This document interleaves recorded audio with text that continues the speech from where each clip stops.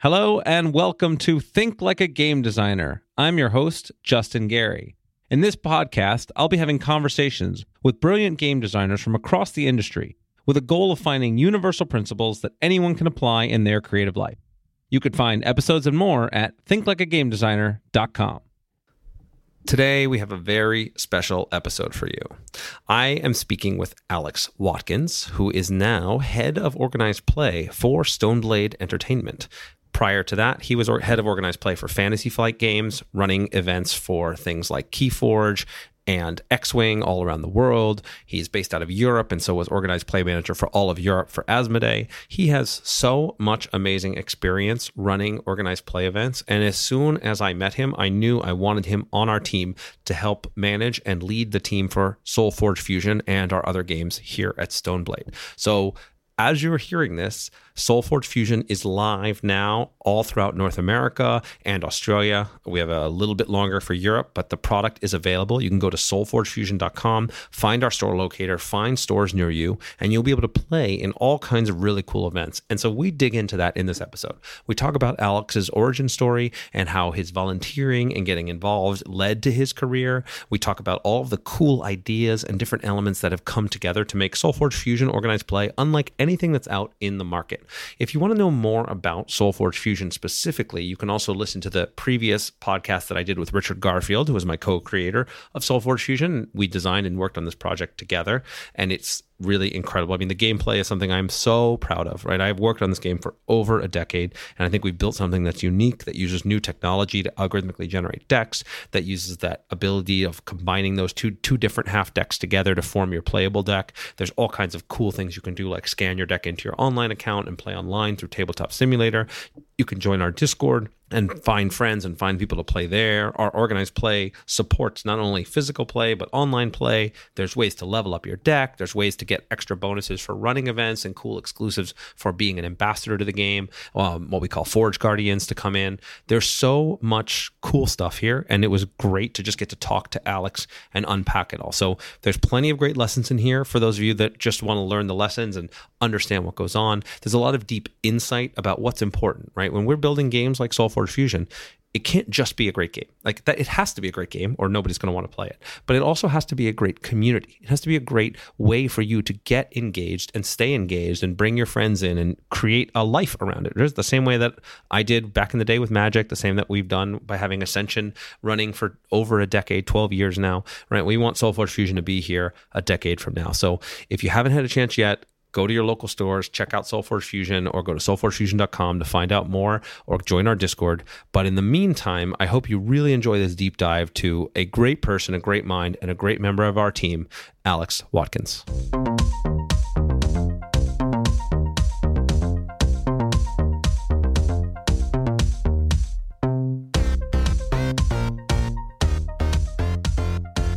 Hello and welcome. I am here with Alex Watkins. Alex, I'm excited to have you on the podcast, man.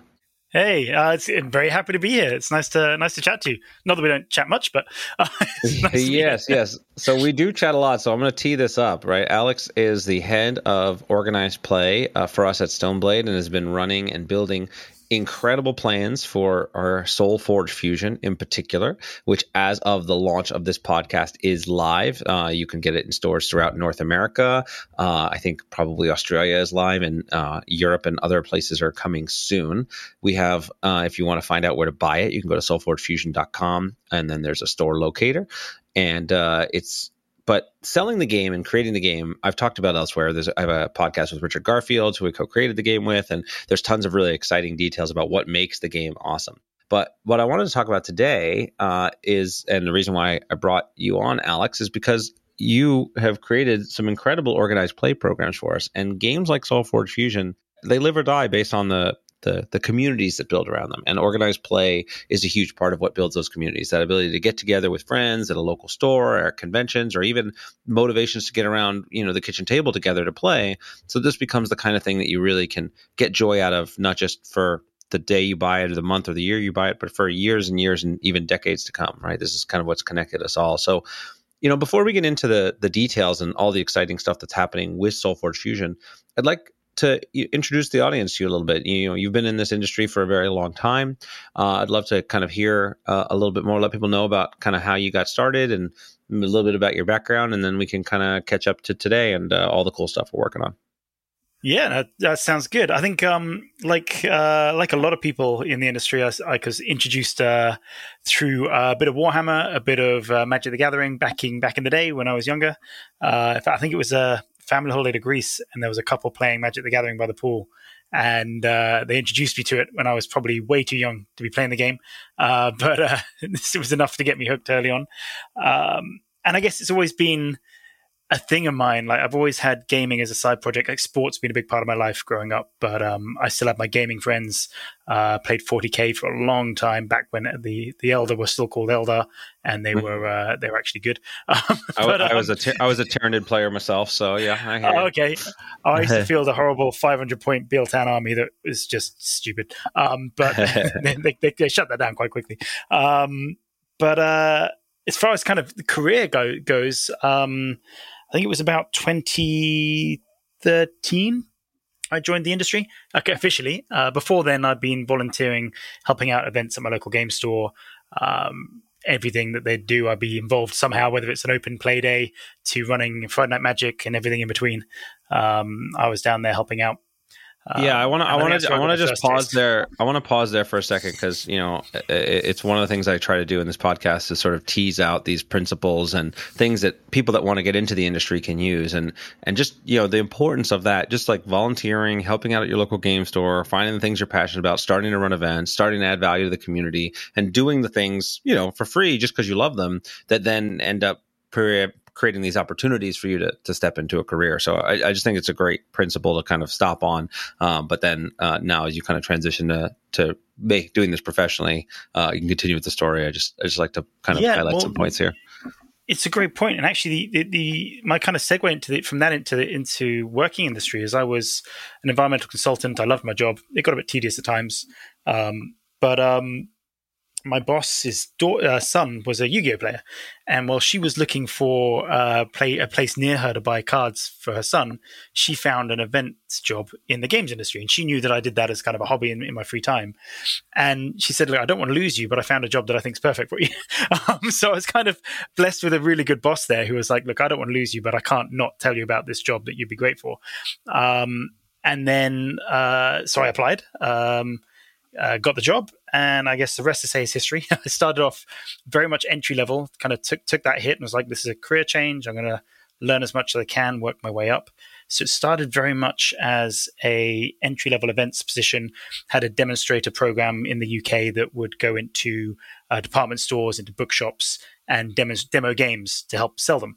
And we'd do conventions as well, Comic-Cons and things like that, like Worldcon, all the fun, exciting things. Did a Destination Star Trek one year as well. It comes some really cool conventions, but the emphasis was, let's get into our stores, help our stores sell games. And I built that, kind of helped with my boss. We built that from sort of a demo team of 50, 60 people all the way up to about 180 by the time I left that team. And we had pretty much something going on every weekend of the year somewhere. And it was fun. It was good. It was successful. And it was a couple of years of doing that. And I got asked to the success of building a team like that. Like, what are the factors? To building a team that's a huge number of people to grow to. What are maybe some lessons that you learned, or key things that maybe some interesting stories of things that went well or went poorly as you were trying to scale for a team like that for the first time? Yeah, well, it was a challenge because a lot of what we found is a lot of people who had free time to do this at weekends would be students. We had a handful that weren't, and they had their normal day jobs. We even had a few engineers and fairly well-paid professionals who still enjoyed going to Comic-Cons and demoing games at the weekends, and they'd work with us. And that challenge was, as the team grew, we kind of had this, I guess, false mentality that we've got more people, so we can do more. But you've still got a lot of people who don't really want to work the weekends near Christmas because they're studying for their exams. And Christmas is a big sell point, and that's when we want to run more demos. So you ran into this kind of false belief that, well, we've doubled the number of people, so we can do twice as many demos. And we'd start telling all these companies that we can do all these demos. And then when it came to actually booking them in, we realized, no, we actually probably need another 50% more in reality to do twice as much work. And so that was an interesting challenge. Stretched us very thin the first year we had that big growth. There's a big department chain in the UK called John Lewis, and they loved having us come in. We had a really good relationship with them, and they were also really important for us from an analytical standpoint, because the way the data is collected in the UK on sales, the data that buyers look at has if too much of that sale, too many of those sales is through Amazon, it cuts out and disappears. So it was really important for us to grow our John Lewis sales and Waterstones, which is the bookshop as well, sales, because they propped up and reduced that percentage of Amazon sales. So we were getting quite a lot of pressure on to get those demos in and get them done and sell through those avenues. But at the same time, we never trained our team as salespeople. They were demonstrators, and we didn't want to put them in. They weren't doing pressure sales. They weren't there to force games down people's throats. So it was this kind of, always found I was kind of in the middle ground between the higher up saying we need these sales, and the message we're saying to our team is make people enjoy the games. Sales aren't important, but they are, and that message was important to translate down correctly to the team, so that they were still creating that, hey, gaming is fun. Look at these games you can buy other than Monopoly for Christmas, but not feel like you're trying to force them to buy something, because I don't think that works personally in that kind of storefront situation. Yeah, it's a really interesting thing. This is, we're talking about a few years ago in this context, but it's something that, we talk about a lot. Is this, the world's changed in so many ways, where the sales have moved more and more online. Of course, the pandemic pushed that to be near 100% for a few years. But the importance of getting people into stores and supporting that play is something that we, I believe is still unchanged, right? The idea that someone's going to discover and love a game just finding it online, it happens, right? There's influencers and streamers, and people can see a video or hear about it in a, Discord channel or something. But there's just no substitute for the local store and a passionate community and people getting together and playing. And so how do you think about how that's changed in supporting stores today, even compared to when you were doing it, back then in even 8 years ago? Yeah, it's changed a lot. I think we're still, depending on where you are in the world, we're still in this, I didn't book an international holiday this year because I was worried that there'd be another lockdown and flights would get cancelled, and maybe the destination I'm going to won't let me in. So even now, the kind of post-pandemic is still affecting how I make decisions in my life. So it's affecting everyone still, the decisions they make and how often they go out, when they go out, and where they go. And I think this, for game shops, it's an interesting challenge, because while your local friendly game store, you're probably going to recognize a lot of the people in there. You may feel comfortable seeing them, and you may be like, this is normal now, I can go and do this. There's still people who aren't. And so the game stores are going to have a naturally reduced footfall, not a lack of demand. Like, the players still want the games, they still want the new hotness, they still want to be part of that community. But it's not all the way back to how it was 2018, 2019 yet. And that's an interesting challenge. If I was running a in-store demo program now, I think it'd be much more challenging. Twofold, I don't think as many stores would want strangers coming in who they don't know, hanging around in the store all day. And I'm not sure many of my people who I had in my team would want to go to a different store every Saturday and Sunday and mix with so many strangers when they're risking getting sick during their exams. That wasn't even a thought before. They were just thinking about the extra money they could have and get themselves through the exams for the extra work. I think it's going to be interesting. I haven't spoken to many game stores this year, owners. I've spoken to a couple, and they're doing well. Don't get me wrong. One was a large game shop in London. I know the owner quite well, and he's doing very well, and products coming in, everything's going smoothly again. He feels like it's back there, but I don't know what it's like in America, for example, compared to here. I wouldn't want to be trying to run that demo program now. Let's just put it that way. Yeah, well, and then this is, as an opportunity, I guess, to fast forward a little bit to kind of how we're trying to address this problem with Soulforge Fusion, because it's something, as mentioned, we've talked about a ton, and we have tried to build a plan that is very flexible for stores and for players, right? Every game of Soulforge Fusion, every deck that you buy can be scanned into an online account and played online via Tabletop Simulator. We have a very active community in Discord, but we also have built programs that are explicitly for stores that let them run events. Maybe we want to talk a little bit about what that looks like and how we want to drive people to stores while still giving people the option to play and run events however they want.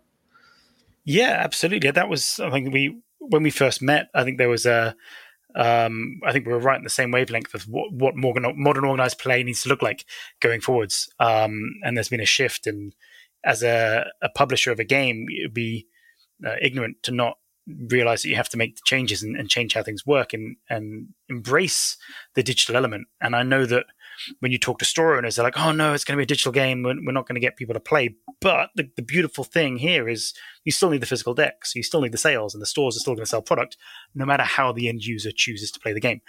And so for me, and I think for you as well, Justin, it was important to create an environment where in the old days you had, I guess, this divide between card game players of kitchen table players and in-store competitive players. And you could break it down further than that, but we'll split it to two for now.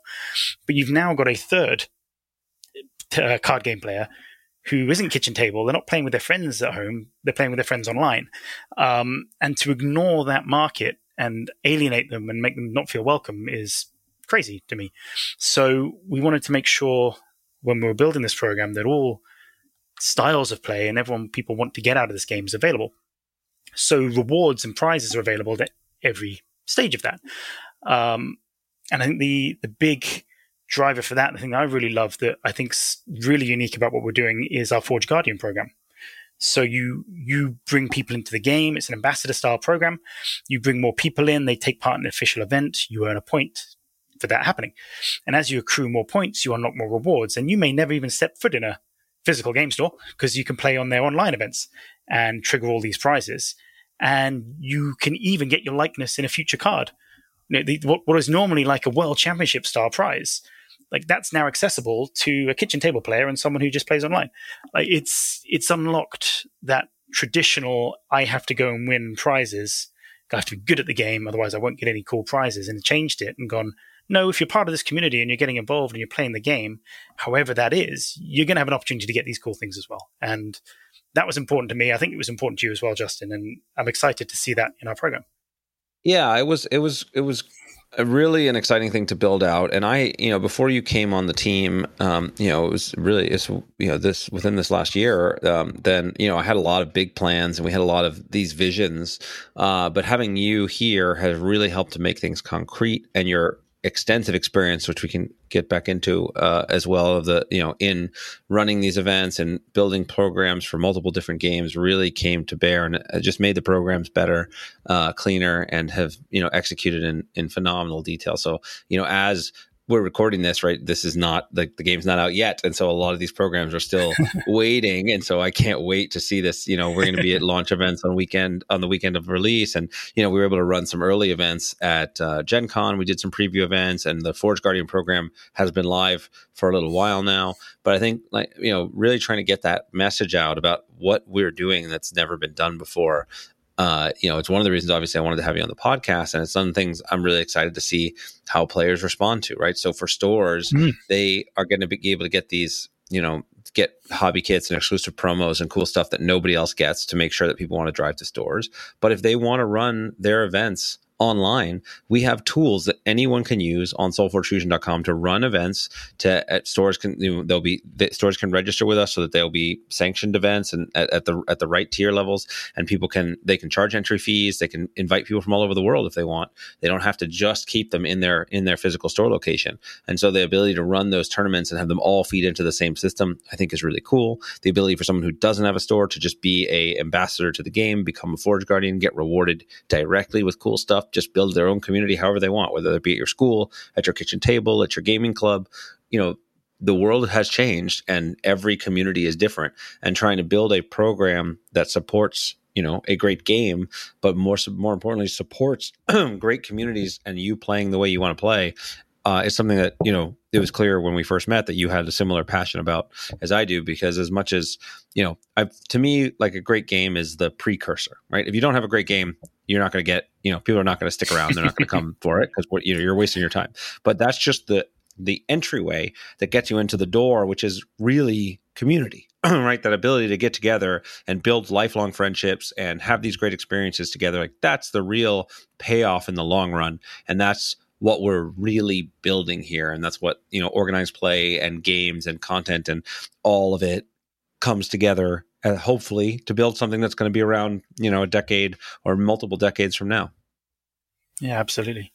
No, absolutely. That's that's what's been so fun about working on this game and with like-minded people who have that vision. Yet the game's great. The game's fantastic. I'm going to say when I first met Justin that I'm the most annoying thing for me about getting involved in the game now is I can't play it competitively because I was really looking forward to picking it up and playing it. Obviously still play it, but I'm not going to be able to go to the events because my team's running them. But yeah, and that community building and is absolutely the amount of stories I can think of times that I look back on at Magic events or Warhammer events that I still to this day talk to my friends about.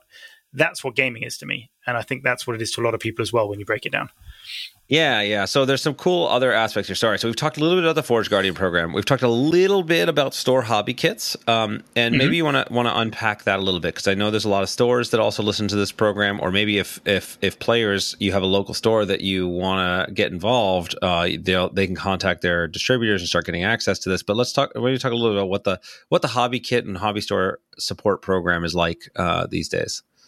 Yeah, so the essentially what it comes down to for stores is there are going to be 2 kits, and over a season, and a season is approximately 4 months. It's from when a product comes out till the next set comes out.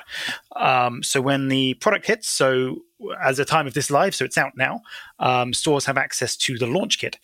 And that hobby kit is a bundle of prizes. Stores can order as many as is reasonable. Obviously, if they start ordering a number that seems a bit odd, then that might be questioned by the distributor, but as many as they feel is needed to support what they have planned for the game. And in there, you're going to get participation level events. So each kit has prizes for 24 people. So you can double them up and have one 48-player event. You can spread it out over multiple events in a league and hand those prizes out over weeks rather than a single day. Again, however the store wants to run it, in person or online. And that comes from alternate art, forge cards, minions, all the way up to playmats. And every kit's going to have playmats in as well at this stage. We think they're a cool prize. Players love them. It really helps with the layout of the game. So the first seasonal kit, which is out as of now, will have 24 minions, has 8 alternate art Koroks, Forgeborn. It has 4 alternate art Forge cards, and then 2 playmats. It also has support for the judges and the tournament organizers in our Arbiter decks. So we call our judges and our tournament support staff Arbiters, and they get a very exclusive deck with an alternate back on. It's only available in these kits, and that's our way of saying thank you for being involved and supporting the game from an organizer standpoint. You get this pretty cool item, which I'm really excited. I want one. I'm going to have to go and volunteer at my local store, I think, to get one. Yeah. It's another aspect that just reflects this philosophy here, right? So my background is probably most people listening to the podcast know as a pro Magic player. It's kind of how I got into the industry and paid my way through college. And, so I love the high-end competitive events, and we built Soulforge Fusion to have that deep competitive gameplay and strategy. But we don't want to just reward high-end competitive players. We want to reward all of the parts that build a great, healthy community. And that includes the people who are the organizers and the judges. We want to give them specific rewards. It includes the players who bring other people into the game, right? The ambassadors, the forge owners, the people who help grow the community, and making sure that there's something for everybody. And you can play the game the way you want to play. If you just want to, buy a couple packs and play a sealed event, or you want to go deep and have a deep collection and try to fuse the perfect deck and win our world championships, right? There's something there. Or if you just want to run cool local events or build a community around you, like we have something to reward every player, to enable them to do the things that they want to do best in the ways that they want to contribute to the community. And so that's been a big goal of ours, and it's reflected in a lot of the different ways that we're building this program. So I really want to shift to another aspect of this that I realized I didn't let you go back to your kind of background, the rest of your background narrative. So I've got a ton more things I want to talk about. So let's dive back, because I don't want to step over your extensive experience here. Because you've worked on a variety of games, so maybe we'll talk a little bit more about your history, and then we'll come back to some of the other cool things we're doing with our programs and stuff that we're working on together today. Yeah, absolutely. Yeah, I mean, I guess the first game I had any sort of loose input on was actually the Final Fantasy trading card game. I got to meet with Square Enix and talk about all the things I reckon they should do with that game and watch them do the complete opposite. So that was an interesting first take. I think I remember saying to them, look, you're not going to help players if your first promos are only available as promos. They should be alternate art. And the first 3 promos were only available as promos. Went for a fortune, upset a lot of players. So that was an interesting kind of, at least I think I know what I'm talking about. That's a great thing. I'm going to keep interrupting your story because part of the fun of the stories is to pull out these lessons, because this is something that's it's like a hotly debated topic and has been for a long time. And there's some games offer exclusive gameplay promos as prizes, and some games will just offer cool, more cosmetic, whether it be alternate art or cool little tokens or other things that are, cosmetically differentiate you but don't differentiate you from a gameplay standpoint. So what is it that you and I think very similarly about this, but just to tease it out for people that are trying to make that decision, for their own games, what do you think the upsides and downsides are of that exclusive gameplay element? So I think when done right, the exclusive gameplay element can work. The problem you've got is most companies, most people, when they go down that route, they go, it has to be cool, it has to be exciting, it has to be powerful, it has to be a cool prize. And if you make let's say a card, for example, that's only available if you win a certain event, there's a limited number of them, and you make it very powerful in the game, you're now creating an environment where the best get better and everyone else can't. And they're artificially hampered by the fact that they didn't win that event while it was available. They don't have access to this tool that everyone else has. That, to me, creates a couple of really nice positive experiences for those who got it, and a massive wave of negative experience that hugely outweighs the positive. If done correctly, I believe it can be done in a way where it doesn't. If it's done in a way that doesn't create an overpowered item or something that becomes chase for gameplay, just comes chase for rarity, I can see some value to that. But then you're going to have to know exactly what that is. And the amount of designers I've spoken to who have no idea which the best card is in a set until 6 months after it's been played, even after all their testing, they can get that wrong. So that's why I'd shy away from it. And I'm much more in favor of enhancing items that people already have. So let's take a playmat for an example. Everyone's going to sit down. Pretty much everyone's going to bring a playmat to an event. If you sit down with a store champion playmat, you haven't gained an advantage by having it, but you've been able to basically flap it down and be like, look what I got. How badass am I? Without saying anything, kind of that intimidation, kind of wow, and jealousy, and it's a talking point. Suddenly you got a conversation. Oh, which store did you win that at? And I came second in mine. And you're sharing a story about your store championship experience just because someone put a playmat down. And that to me is far more valuable than accidentally giving a small number of people an advantage. Yeah, I think that's right. And I think that there's this interesting, trade-off of collectible style games, right? And Soulforge Fusion's a little different. It's a hybrid deck game, so you're not like collecting individual cards in the same way, but you do have these one-of-a-kind half decks that you can combine together to play. And so there's this element of like looking for the perfect deck combination and chasing after things, but there's also a piece of integrity, I feel like, that you want to make everything within a spectrum where everyone has a fair shot at either getting things that they're looking for, and that the power levels are within reasonable bands. And when you make a exclusive gameplay item so rare and so hard to get, and so that only these X people can get it, or people that win then it sort of undermines the kind of integrity of the sport, right? Integrity of the game to a certain degree, that I think is the main thing that I feel like hurts it.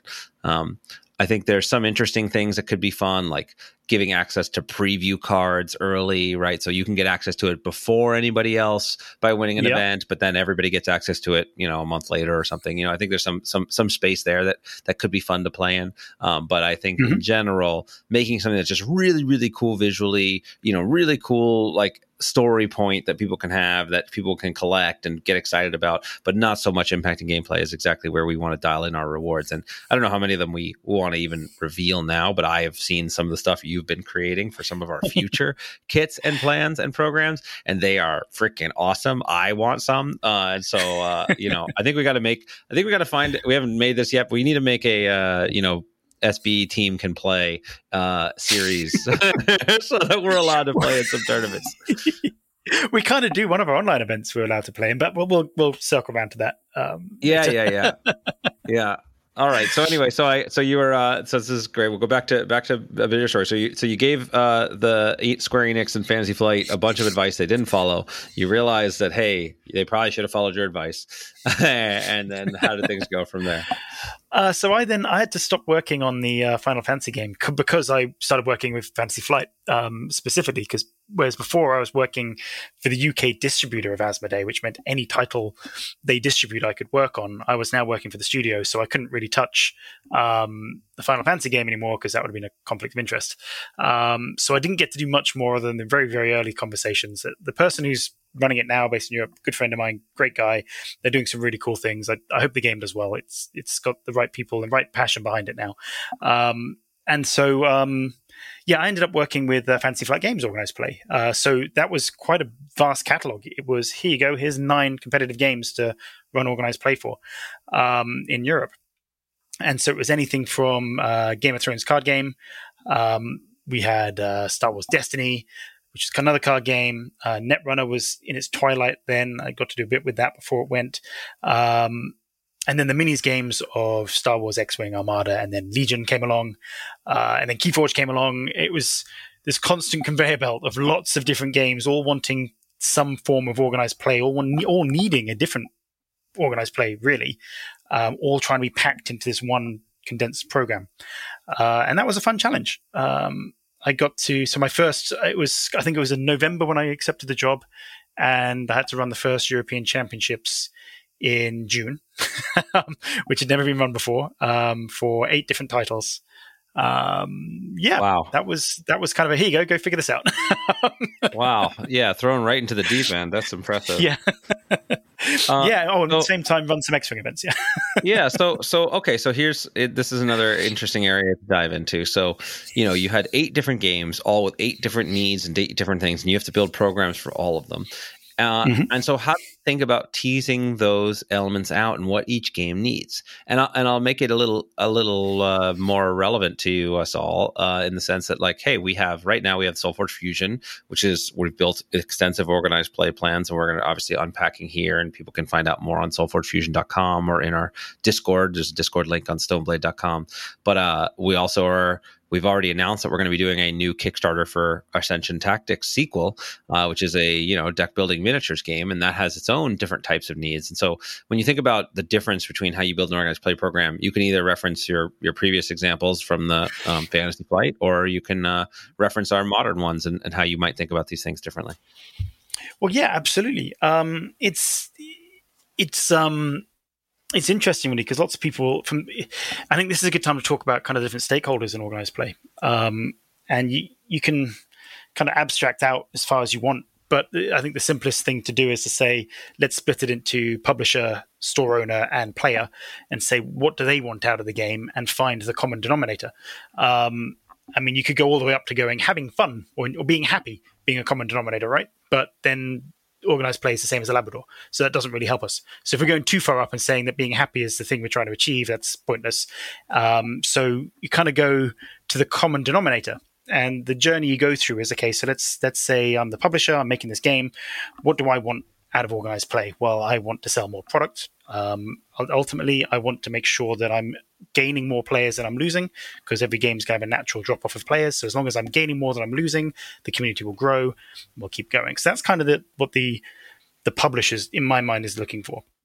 And as a store owner, ultimately, you're only going to support games that sell, because you walk into any game store on a Friday night, and there's going to be a majority of the tables being used for one game. And if we're, as a publisher, going, hey, we want you to put tables aside for our game, there needs to be a justification, a reason for them to give up the tables for other games. So for a store, they're looking at that game and going, okay, how do I fill seats? Is it filling seats? Is it selling me product? Am I happy that way? And the players, you can split up multiple times, as many other game studios have done, into the Spikes and Timmies. But fundamentally, you can simplify it and say that they want a community, whether that's a competitive community or a social community and everything in between. They want a community in a game they can enjoy and love, and they're happy to invest their money and time in. And so when you kind of extrapolate up, everyone invested wants more sales. because that helps everybody. It helps the store, it helps the studio, and it helps the players because more sales means more people are playing the game. And that sounds nice and clear cut, but it doesn't necessarily mean the same for every game. So if you then go back to the store owner and you say, okay, how much space for 8 card game players versus how much space for 8 miniatures games players? Traditional miniatures game player, that's going to be about 4 times as much space needed. So the incentive is going to be different. The time required is going to be different. Profitability is probably going to have to be different. It's a delicate balance, and so the store has to be able to know that they're going to have enough people in to charge the right amount for the table to play their game. So when I'm thinking about the difference between games and what the program should offer, I need to take all of those things into account and ensure that the sales bit is ultimately what we get, but it keeps everybody happy. There's no point us getting lots of sales and no gaming space because the game will die. Hence, that's why we focus on in-store play.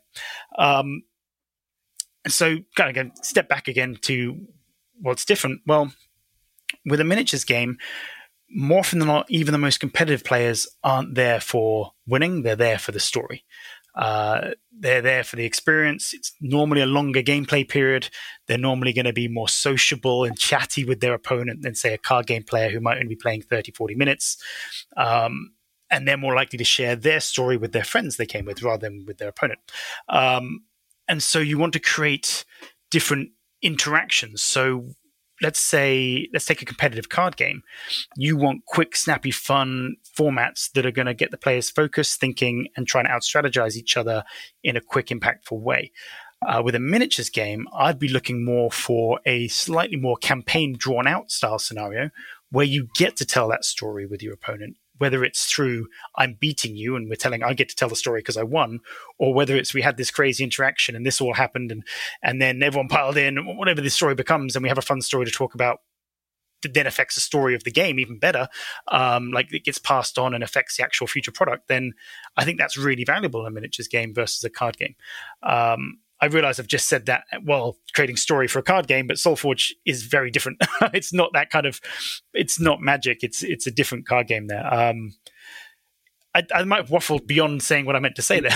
No, yeah. Well, okay, so there's a couple things I'll unpack here. So right, the one hand, there's an interesting thing that the business model of the game dictates a lot of what organized play can be and should be, right? And so a repeat purchase model game that takes up limited store space to play is going to need a lot more organized play and butts and seats to move the ball forward and have something happen.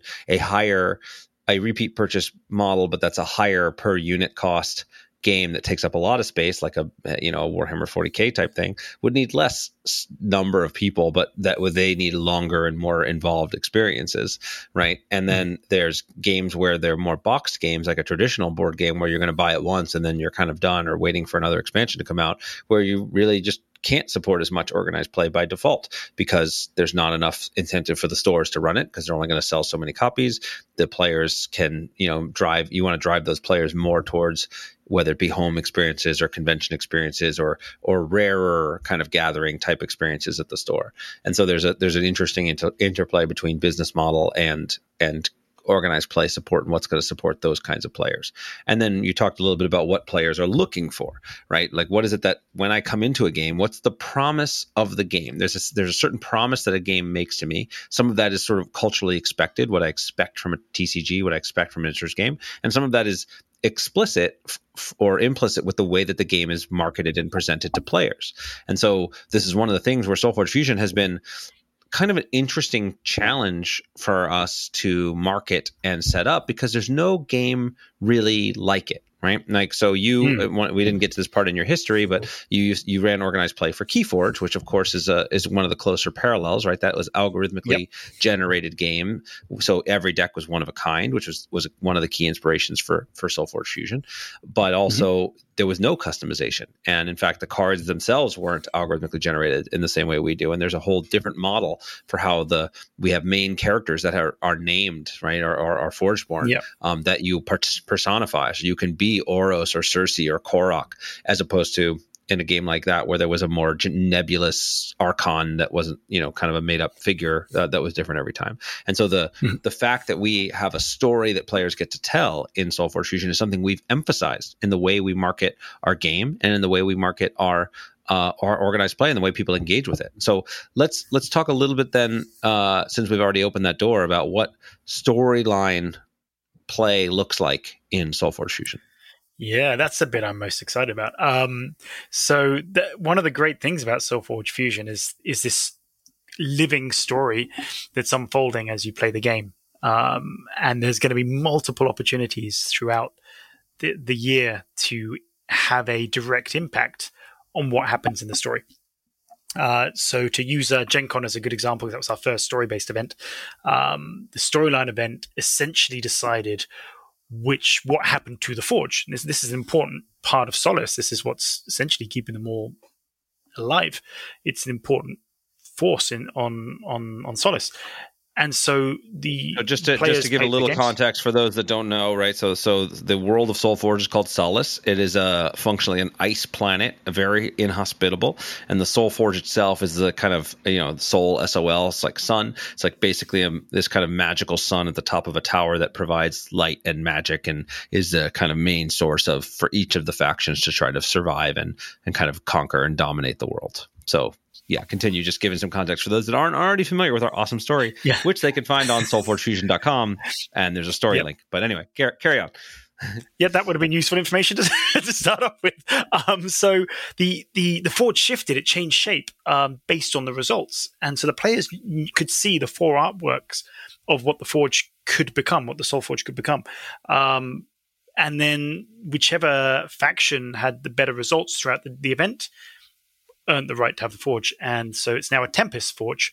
So everyone who played in that event got a promo alternate art of the new Forge to use in their game. And there's a story on soulforgefusion.com of what happened and why the Forge changed. All based on the results of that event. So all the players at Gen Con had a direct impact already on the story. We're gearing up for PAX Unplugged, where we're going to kick off another story element, which I can't talk about just yet. It might be public when this comes out, but I don't want to risk it. So we'll say not for now. And the plan is that not only people who go to PAX Unplugged, but people who play in the local store for this trigger are going to have some impact on what happens next. And set up potentially cards that are going to appear in future sets, which factions have access to those cards, how they interact. And so you're not just sitting down and playing a card game. You're actively engaging in the world, and your choice of which factions you play and which Forgeborn you choose to be your Forgeborn and who you represent is going to directly impact the story as well, which is really cool. It's something I'm super excited about. It's like something it's been a dream of mine to make a system like this. I mean, the only game I've known that did anything even close to this was the old Legend of the Five Rings game. It, had these elements where people could change the story. And I thought that was just so cool to do. And now because of the digital printing technology that we use with Soulforge Fusion, we can change cards more quickly. We have cool rare drops of flavor text that reveal different parts of the story that people can hunt for and share online and try to piece together elements of the story. The story continually evolves. So when you go to the soulforgefusion.com story link, there's already extra entries in there for what happened at Gen Con. It becomes part of our lore. We have a cool animated video that shows off the story that catches up. We have a whole next chapter of the story that you were alluding to that comes with our second set release, which we're not talking about yet, but has some cool elements to it. And individual players have the opportunity to make an impact in the world that is long lasting. And I will tell you, as a designer, this sounds super cool, but man, oh man, did we make our jobs harder because we have to create all of these branching stories and branching card paths and different card designs, most of which will never see the light of day because we have to wait to see what the players decide and what they end up doing. But it's also really cool because it gives us the opportunity to just play around, right? So where we have our championship events where they're more competitive and we have a, pretty kind of, straightforward rules enforcement and you want people to bring their best decks. With the storyline tournaments, we got lots of fun surprises that we throw at players and lots of things that can happen based on the story that will change up the game and do kinds of crazy stuff. And so it's just one of the most fun events to do. And so if you have a chance to come out to PAX Unplugged, it was December 2nd to the 4th. Alex and I will both be there, as well as the rest of the Stoneblade team.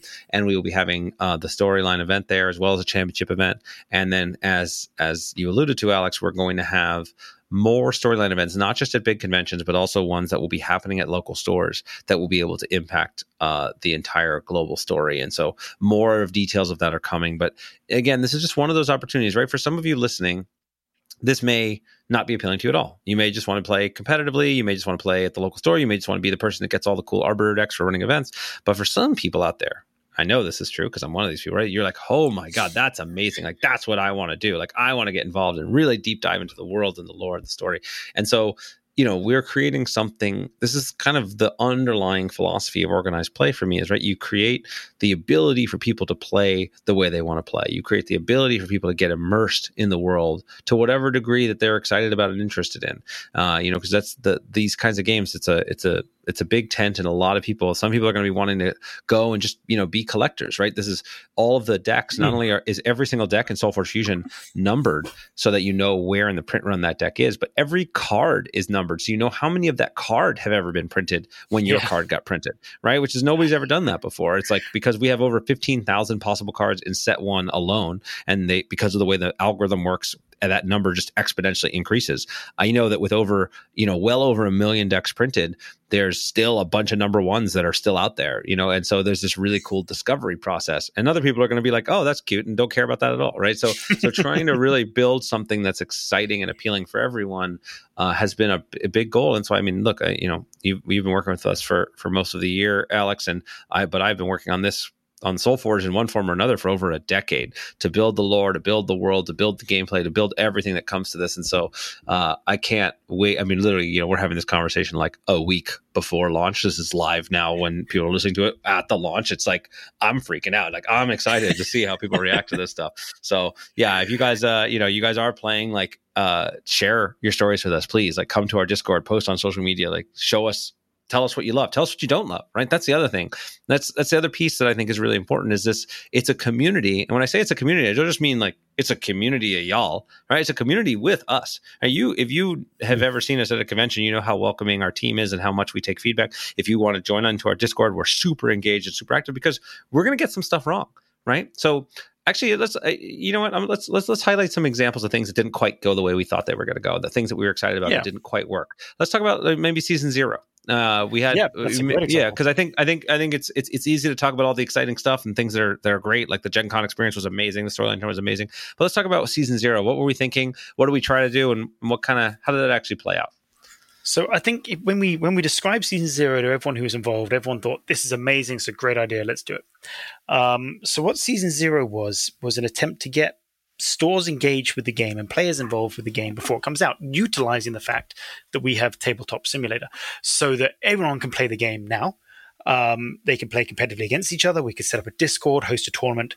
And our plan was to get demo decks out to as many stores as possible in North America, get them to run in-store demos, even run an event if they want to, whatever they wanted to do to select 3 players to represent their store. And then those 3 players would join us on the Saturday. We'd play like a March Madness style single elimination team event where the end would have one final store be the champion store before the games even come out. And we're going to send them some extra prizes. The top 8 stores get some extra prizes to give out to their players at their store, the top 16. All in theory sounded great. We had the demo decks go out, and then nothing really happened. No one was really coming back to us.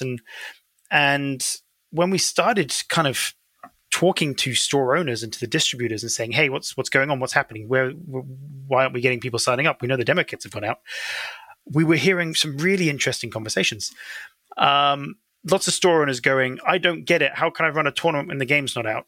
and not understanding that they don't have to do anything. They're not running the event. We are. Not really understanding that this was going to be an online thing. And what we kind of ran into was, and I think this is the best way I could summarize it, is we have a new game with new concepts, new ways of playing it, unique decks, but a deck building element to it as well. There's a lot of new cool things being involved. On top of that, we've got an OP program that goes, hey, we're happy for you to play online. In fact, we encourage it. This is, still going to buy your decks at your stores, but come online and play. Run events online. This is all part of our new organized play of the future, where we're embracing every style of gameplay. And you mash that together, and it was just far too much information for the stores and tournament organizers to get their head around, because the game wasn't out yet. Had we tried to do something like that a few months after the game had come out, and all of our new exciting things were somewhat normal, and become normal to the tournament organizers and the stores, then I think we'd have had more success with something like that.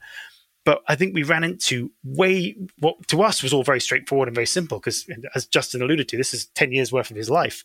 And it's easy for me to sit here and map out an organized play plan and go, yep, this makes perfect sense. This is super simple.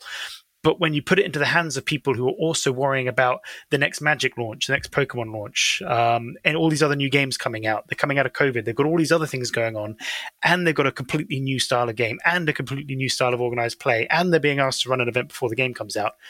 It was just too much. I think would be kind of my summary of it, Justin. I think maybe somewhat the same for you. Yeah, I think it's another great lesson. And this is a lesson I reinforce in, design and game design, right? That less is more. In fact, too much innovation can be a problem, because people can't understand and access what it is that's cool about your game. If there's so many cool new things going on in the game design, then it can be very hard for people to get to it, right? Whereas opposed, if you could just say, hey, it's like this game meets this game with this cool new hook, then people can get into it, right? And so I think Soulforge Fusion is in some sense, there's just so much cool new stuff happening, especially when it comes to the events and the organized play and the ways that you can interact with the game, that getting that message out has been, I think, the biggest challenge that we've had. And so season 0 in particular, in the way it ties in also, because stores they don't have product. They don't really sure what their upside is yet. It's kind of like a pre-investment in building the community and building the excitement in the store. It was a lot to ask. And then, there's just these channels, this challenge of communication, right? We're working with a few key distributors to really count on them to interact with the stores and support the stores, because we can't call the, many, many, many hundreds of stores that we would need to do directly. And that now becomes a game of telephone to get the messaging down. So it becomes even harder, right? I can explain the concept to you directly, or you could explain it to another person directly, and it can be fine. But when you've got to go through these layers, it gets harder and harder. And so it was a key lesson that we learned, and it allows us to learn and move better, right? We're investing a lot into this game and into this community, into this organized play. And some of that, just like, again, relating it to the game design lessons I talk about all the time, you go through that iteration loop. You try stuff. You don't know if an idea is good until you try it, right? I don't care how smart you are. I don't care how much experience you have. You want to try something new, you're not going to know if it's good until you try it. And so we try to run these iterations, run these little experiments. And there's also these other cool variant formats and stuff that we want to try, and different kinds of ways to play that, we don't know if they're good or not, but we're going to try them and see how they go. And then the more that people adopt them, and also vice versa, right? Like, we have the players can actually bring those things to us, right? We encourage players to experiment. And actually, there's a whole thread, there's a whole channel in our Discord about alternate play formats that players are proposing to us and seeing how they grow organically. And we're happy to support those, right? The ones that players, we're here to provide a service to the community, to let them play the way they want to play. And so, we're definitely keeping an eye out for what seems like it's working that fans come up with, as well as the stuff that we try that works and doesn't work, and we're going to keep adjusting and building accordingly. We've got a lot of big plans, and the need to be adaptive to what's working and what isn't. Yeah, absolutely. And it's well, here's a good example. We want team play, right? I think we're both agreed that, and I know Richard was keen to have team events, and I love team play. I think the idea of having a team of 3 and going to an event is very sociable. It can be competitive without being competitive, because you're having fun. The stories you generate are exponentially more because you're sharing it as you're playing it. And I love that. But at the same time, in my mind, and I guess this is maybe me making sure we don't repeat what we've done, is I also don't want to alienate a bunch of people if we go, hey, first store championship, go find 2 friends, and that the guy who wants to come to store championship has only played online at home. Suddenly he's going to feel a bit, oh, hang on a minute, I haven't met enough people from the game yet to take part. So we will absolutely be doing that. And I think it will become more and more part of the game as we go forwards. But we're going to kind of hold on that just a second, make sure we get the game out, get people playing it first, and then go, okay, here's this core team format we're going to roll out. And this, next door championship, next League of Champions, it's going to be a team event. You've now got a few months to find your friends, build your team, test your decks. Let's kind of go from there. Yeah. A lot of formats are really exciting, and we're excited about them, but they need to wait, until there's a more established community before they become appropriate. So I want to shift to another one of the cool things. As we talk about, there's too many unique things going on. There's another thing that's really unique with what we're doing, in the sense that, many games have this idea of player rankings, right? That the more you do in an event, the better you do in an event, the higher your ranking goes, and you can earn status and everything. And of course we have that as well. But we also have a new concept that, as far as I know, nobody's ever done before, which is your deck can actually gain ranks and level up as well. Maybe you want to talk a little bit about that program. Yeah, the Renowned. Yeah, I'm excited. I love this. So it kind of serves two purposes as well. So I guess let's talk about what it is and then serve the purposes it holds. So as you play with a fused deck and you start to do well in it, you'll earn Renown. And when you hit a certain level of Renown, your deck levels up. So at the start, all decks are bronze. If they finish in the top 2 of a bronze tier event, because there's different tiering of events based on their kind of hierarchy in the OP ladder. If you do that 3 times, then you'll level up to silver. But if you went to a silver event with a bronze deck and came top 2, you'd instantly level up to silver. And the same goes for silver going up to gold. And what that does is it's kind of, like I said, 7 points. Firstly, it's cool. Like, everyone wants to achieve things. There's a level of achievement there. You could never win an event and level your deck up, because you only have to get to the final table, right? The top 2. So you could be that guy who's a bad beat story of your life. You always make the final, always a bridesmaid. Like, you never quite win an event, but you've taken a deck all the way from bronze up to gold because you're still getting there. You're doing well. And that's cool. And people like to have that kind of that ability to stretch something to achieve beyond just the result of the event. The other thing it does is it's going to help balance local games. So with this procedurally generated system we have, there are going to be arguably better decks than others. That's just the nature of it. That's part of the fun. And someone's going to find a very good combination of 2 decks in their local area, which is very powerful. Now, if they win a couple of local events, their deck's gone from bronze to silver, and local events are all bronze tier events. And bronze tier events can only have bronze tier decks. So straight away, that deck is not going to continually dominate and hammer new players and make life miserable for everyone because the super competitive player in the local meta has got it and is trouncing everyone. It's going to level up and be ready to be used at the next tier. They're going to be challenged now, go and find another deck or fuse another deck to bring to the game. So that's the second and arguably the more important reason for this Renown system is we're not going to have to worry about an extremely stale local meta that can happen. I'm thinking back to Splinter Twin in Modern Magic and getting miserably stomped by my friend over and over again playing Splinter Twin until it got banned. Yep. Yeah. No, the ability to evolve a metagame without having to ban cards, right, or do something like very drastic is a really powerful tool that we have here, right? You want the best players with the best decks to be playing against the other best players in the best decks. You don't want and similarly, you want that kind of new player entry and experience in the local communities to be constantly fresh. And this is a tool that nobody's ever had before that I think could really empower that in a way that's really phenomenal. Yeah, I think what lessons I'd say I learned for building this, having worked on Keyforge and the chain mechanic, is it was just too slow. It wasn't quick enough, it wasn't responsive enough, and it wasn't a big enough penalty. And it just didn't really work, if I'm being completely honest. Whereas this Renown system, the chains felt negative. You didn't feel like you'd achieved something. You're like, now I've got chains. Ugh. Whereas with the Renown system, you've achieved something. Like, right, I'm now a silver deck. That deck I can now take to Worlds, because you have to have at least a silver tier deck to go to Worlds, which is a gold tier event. So there is the negative and positive. The negative, okay, I can't play at my local, but I've now got a really cool deck that I know is good. I can take to the World Championships. So it's not just a negative, which is what I feel bans are and what I feel chains is just a negative. This doesn't feel like a positive there. Yeah, the perception, and we have that if you win with a deck at your world championships, you can turn your deck. It can become platinum. There's mechanisms for being rewarded for the cooler and better you get. It was sort of funny for me because like back when I used to play Magic professionally, and I won a Pro Tour with Oath of Druids, after which they banned Oath of Druids. I felt like I won the game, but like I did it, I broke the game, haha. And so there's this interesting. There's this interesting kind of interplay that happens as you're, succeeding, and it feels like a rewarding experience, and you get prize for it, as opposed to just no, you're that's banned, you're blocked, you're stopped from doing the things that you want to do.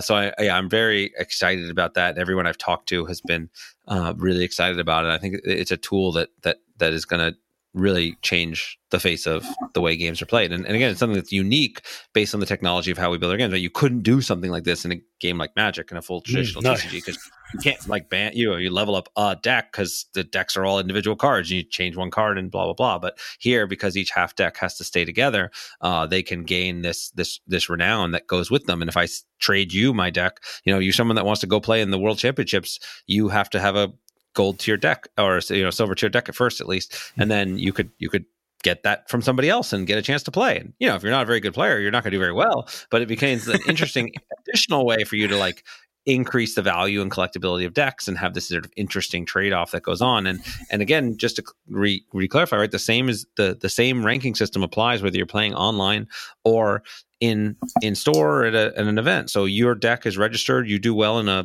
bronze or a silver tier online event, your deck's going to gain the same renown from it. You're going to gain the same renown from it. So it really it removes those barriers where somebody who could previously only be someone who could physically travel to a location and play in one of these big events. We're going to be having regular big events both online and in stores and at conventions, all across the world.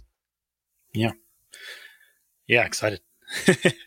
Yeah, there's so much here, and again, we're just sort of scratching the surface. Players are just now going to be able to have their hands on this, and it's a very it's just such a wonderful time to be doing this. And again, I cannot express enough how glad I am to have you on our team and how much you have increased the quality level of what we're doing, brought at a level of passion that is, something we value so much here. And also just to highlight to the audience, how much Richard and I get a lot of the FaceTime and credit for the game, but it is a incredibly powerful, passionate team of people that make something like this happen. And we have done it with a very shockingly small team, all things considered, right? When people think about it, they think, oh, they must have, dozens or hundreds of people or whatever. We started this year, I think it's like 7 people on our team, and now we're up to maybe 11. But it's a very passionate, dedicated team of people that try to handle all aspects of the stuff, whether it's the mess of trying to get your product to you, right? We had to push our launch date back twice because product got stuck in port, and it got stuck in train stations, and got all kinds of crazy, moving all that pieces through, getting all of the organized play kits down and sent to stores and communicated to stores, and the programs designed, getting the online stuff working at all, and getting it all how your digital database works, how we algorithmically generate the decks and make sure they're all one of a kind and track everything. It's just an incredible team of people who have worked so hard. And so I hope everybody out there gets a chance to at least, try the game. Again, if you want to go to your local stores, you can buy it now. You can find them on soulforgefusion.com, the store locator. You can also play for free on Tabletop Simulator. There's a Soulforge Fusion mod that's 100% free that includes decks in it. We change all the time. Join our Discord, come play.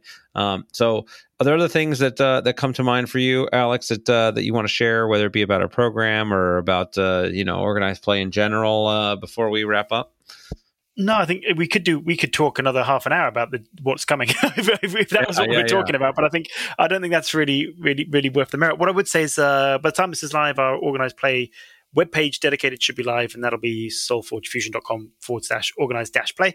And in there, we're going to have video guides for tournament organizers for setting up. So if you're a store owner and you're not 100% sure how the software works, there'll be video guides in there. That's where you'll find the tournament regulations. It's where you'll find all the information you need. And if for whatever reason you can't find the answer to something, there'll be an email address there for you to ping. It'll come straight through to me, and we'll get the information you need. So I've been working on that this week. Should be live, but it should be ready to go live at the end of this week, and should be up and running when the product comes out. So it'll be up by the time you guys hear this. So hopefully everything will be all set and going. So fantastic. Alex, thanks so much for being here. And even more, thank you so much for being a part of this team. I cannot express enough how grateful I am and how excited I am to see the world get to see your work and for us all to get to be together and hopefully meet many of you all in the audience at PAX Unplugged December 2nd to the 4th and many more fun events in the future. So thanks, Alex. Thank you. Thank you. Thank you so much for listening. I hope you enjoyed today's podcast. If you want to support the podcast, please rate, comment, and share on your favorite podcast platforms such as iTunes, Stitcher, or whatever device you're listening on. Listener reviews and shares make a huge difference and help us grow this community and will allow me to bring more amazing guests and insights to you. I've taken the insights from these interviews along with my 20 years of experience in the game industry and compressed it all into a book with the same title as this podcast, Think Like a Game Designer. In it, I give step-by-step instructions on how to apply the lessons from these great designers and bring your own games to life. If you think you might be interested, you can check out the book at thinklikeagamedesigner.com or wherever fine books are sold.